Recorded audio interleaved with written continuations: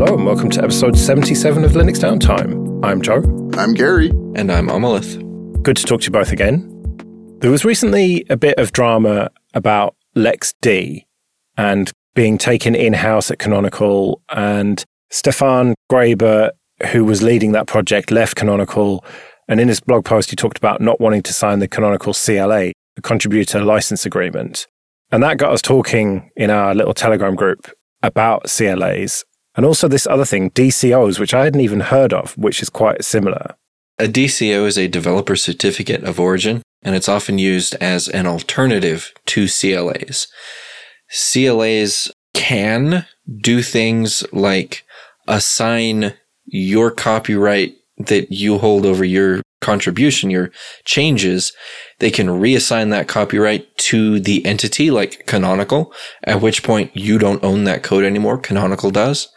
And DCOs instead say, I am authorized to make this change, and I authorize the project to use my change under their license. With the DCO, I believe in most cases, the author of the code still owns the copyright. Yes. Well, with the Canonical CLA, you do still own the copyright, but you relinquish the rights to how it's licensed, I believe. Mm-hmm. Which would, in theory, allow Canonical to, for example, make your changes proprietary. I'm very conflicted about CLAs that do this in general. Drew DeVault had a blog post called Don't Sign a CLA, and then he had another one more recently that was, I think, something like Don't Sign a CLA 2, and he makes very good points in both of those blog posts, because when you as a contributor sign that CLA, you are trusting that the project will act in good faith, will use your contribution the way you intend it to be used. But what the CLA allows that entity to do is whatever they want with it. They can make it proprietary, and that's not good. You contributed, most likely, because you expected it to be open source, because you expected to be able to use it in 10 years just the way you are now. But if they make it proprietary and paid and expensive, well, you're SOL. Yes, but there is the argument that, for example, if a new version of the GPL came out and you didn't have the or later part in your current license, and you had a bunch of disparate contributors, some of whom aren't even with us anymore, you literally wouldn't be able to move your project to the GPL4. And that could potentially be a really good thing to move to that.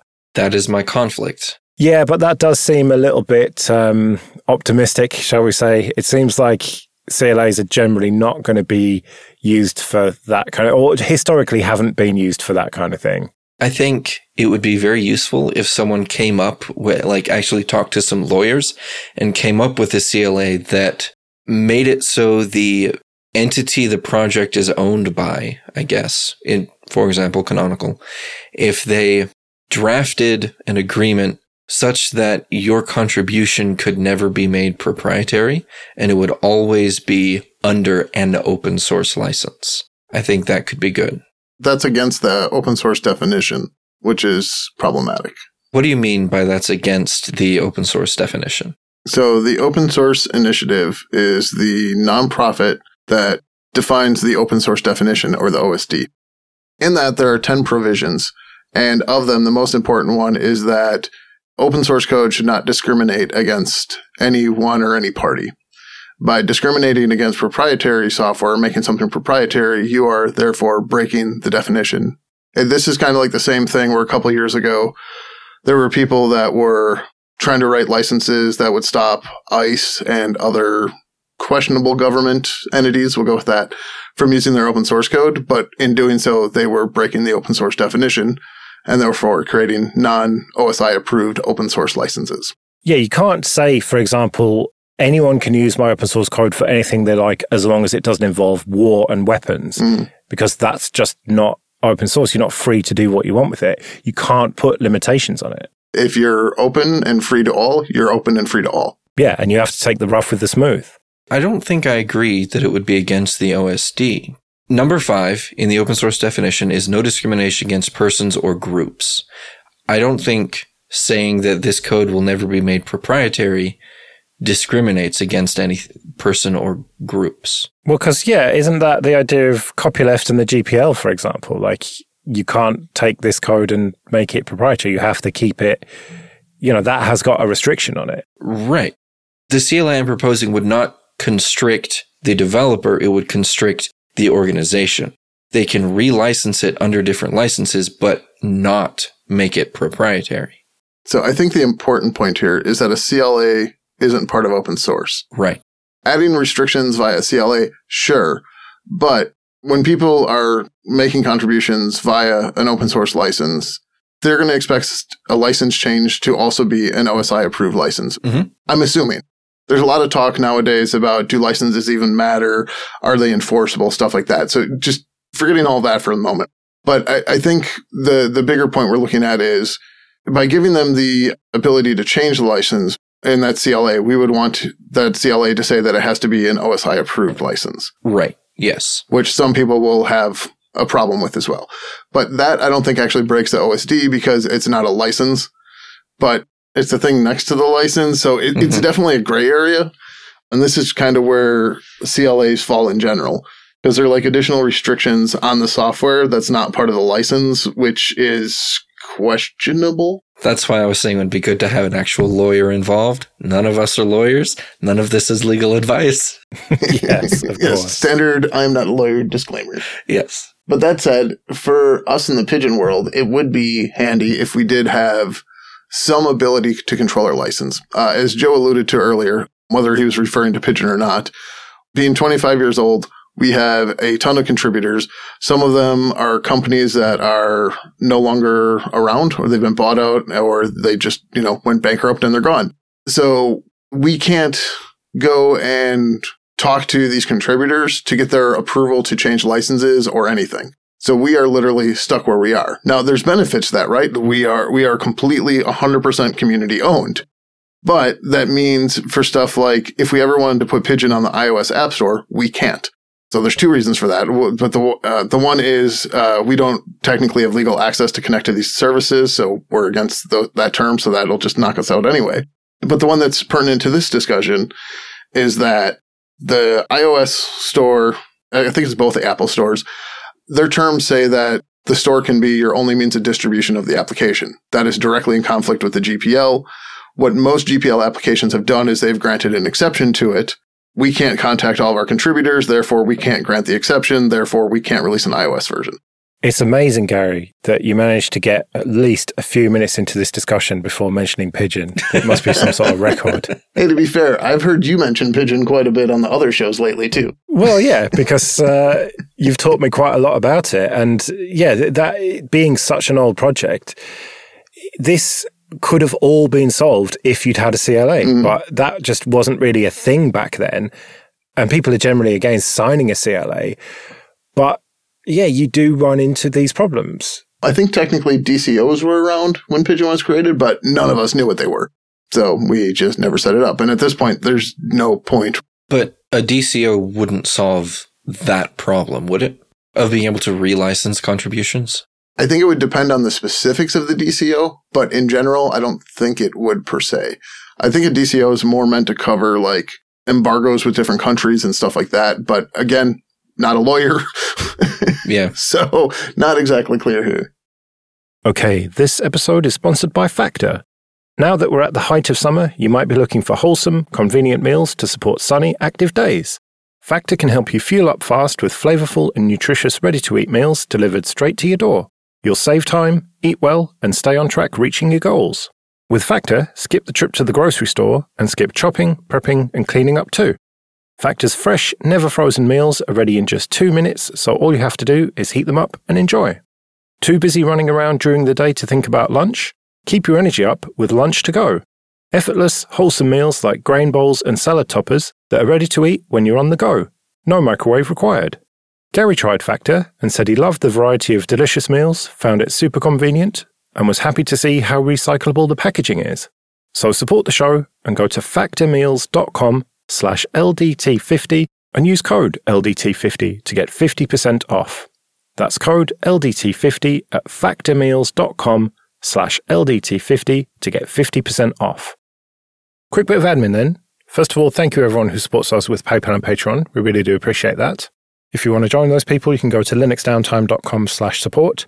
And remember that for various amounts on Patreon, you can get an advert-free RSS feed of either just this show or all the shows in the Late Night Linux family. And if you want to get in contact with us, you can email show@linuxdowntime.com. Licenses and CLAs are somewhat at the forefront of my mind right now because I am developing an application that I intend to monetize in some way, software as a service, dual license. I don't know yet. It's going to take over the world, is it, Amleth? No. I want to cover my ass and make sure I can relicense it if I need to at some point. I don't intend to make it proprietary, but I don't want people to have to trust me that I won't make it proprietary because I wouldn't trust someone else. I don't want them to trust me. So I don't know. This is one of the reasons why all my new stuff that's web-based or server-based is all just AGPL3. Yeah. Yeah, if you do that and don't have a CLA, then there's no way that you'll be able to make it proprietary. But you want to leave that option open to yourself then? I don't want to leave the option open to make it proprietary. I want to leave the option open for AGPL4 or something if it comes out in the future. I've heard a lot of people say that GPL is not sufficient nowadays. We need a newer, stronger, better license. And if I picked AGPL, I'd be locked into it. I don't think there's an or later provision for that, is there? If you're the only contributor, you can relicense whenever you want. Sure. Well, even then, you could do a simple CLA that just goes, hey, we're keeping an eye out for the next version. This is what we potentially want to move to this. You need to be okay with that to accept your contributions, right? Like a CLA doesn't need to be this super complicated thing. It can just literally be that. Like, hey, we want to consider moving to this license, but what about AGPL5? Then you'd be out of that one. Yeah, then it just sort of spirals, doesn't it? You keep thinking of potential things that might happen, use cases. Whereas if you just say, look, trust me, it'll be fine. Smile. Trust me, bro. Yeah, exactly. That's the only real way to cover all your bases. And yeah, I think like as a contributor, you have to decide who to trust. Mm-hmm. And if you don't like the sound of it, don't contribute. If you're just doing a drive-by contribution too, you probably don't care regardless. Right. I did a drive-by commit to a project a while ago, and I literally don't care because I needed the feature. So it's just like, yeah, do what you will. You take this upstream and I'll consume it later, and I'm happy with that, right? And so you signed the CLA then? I don't think there was one. But you would have? Yeah, because it's like, I needed the feature. It was easy for me to write. I contributed it. It got merged. Cool. I'm happy.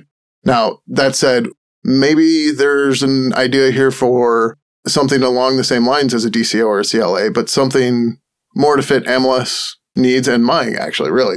Maybe we need something where, like, there's an agreement for stakeholders, and, like, if you've written 10% or more of the code, then you can vote. Otherwise, you can't, but you still run into the same problems. Mm-hmm. How do you decide what 10% is? What if someone puts a bunch of comments in, like really thoroughly documents it? Does that count as code? Get blame and ignore the comments. Always use annotate. Blame has negative connotations. Always use annotate. I see.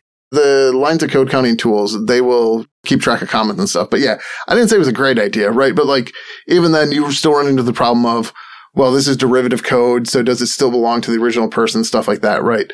But just trying to give a little bit more power to, the people that have been keeping the project alive or started it or maintained it. But at the same time, yeah, I don't know. It's a quick idea I just came up with, and clearly it is faulty. Yeah, this isn't easy, is it? No, not at all. And there's that point you made earlier. Does any of it even matter? Because people just ignore licenses anyway. Yeah. Yeah. That becomes a big problem with what a lot of people like to call the open source license laundering service known as Copilot, where I know for a fact that there's pigeon code in there, and I've purposely tried to keep it out of there, and I can't. And that's GPL code, and it's very possible for somebody to grab it and drop it into their proprietary software or whatever. And you say Copilot, of course, there's a distinction between GitHub Copilot and Microsoft Copilot, even though Microsoft owns GitHub and you'd think they'd be the same thing, but they're not really. They do kind of accomplish similar tasks, but in completely different environments. GitHub Copilot is for code. Microsoft Copilot is for their Office applications. Yeah, I don't know. To me, they're both plagiarism as a service. Sure. That's quite the accusation, and I don't want them to sue us, so I disagree. And yeah, I'm going to have to cut that or something. No, I mean, look, this is so new in relative terms that we just don't know whether they're going to get away with it or not, what the copyright situation is. And this is a perfect example of why licenses need to be nimble. We saw over the last decade or so, the likes of Amazon taking open source projects and hosting them themselves and selling them and not contributing back. And then we got all these business source licenses and everything. Elasticsearch, OpenSearch, the Elastic license, yeah. Yeah, and now the next fight is these LLMs and AI, whatever you want to call it. And you need to be able to update your licenses. And Pigeon, among many other older applications, are just totally out in the cold. You just can't. You're stuck with the license that you've got. And apart from doing a complete rewrite, which sounds like that's pretty much what you're doing, what other choice have you got if you don't have a CLA? And so I think it's probably a good idea for this new thing that you're doing, Amalith, to have at least something like that, or just not accept contributions. That is another option as well. Just do it all yourself. I want contributions. I want people to help. Well, they have to trust you then, eh? Sure. So one of the things I keep bringing up about the large language models or the AI in general is that they're generative. And the thing with that is when you're building something new and unique, they're not helpful to you, right? And unless somebody's writing a clone of what you're using, your code's not useful to anybody. There's not really a whole lot of utility in it. So at that point, the usability of them just drops to zero, at least in my cases. Now, I know others will disagree, and that's fine. But in my cases, it hasn't really affected us because there's either not enough example code out there because people aren't doing these things, or people are doing them, but they're doing them in different languages and stuff, so it doesn't matter. Right, well, we'd better get out of here then. We'll be back in a couple of weeks, but until then, I've been Joe. I've been Gary. And I've been Amalith. See you later.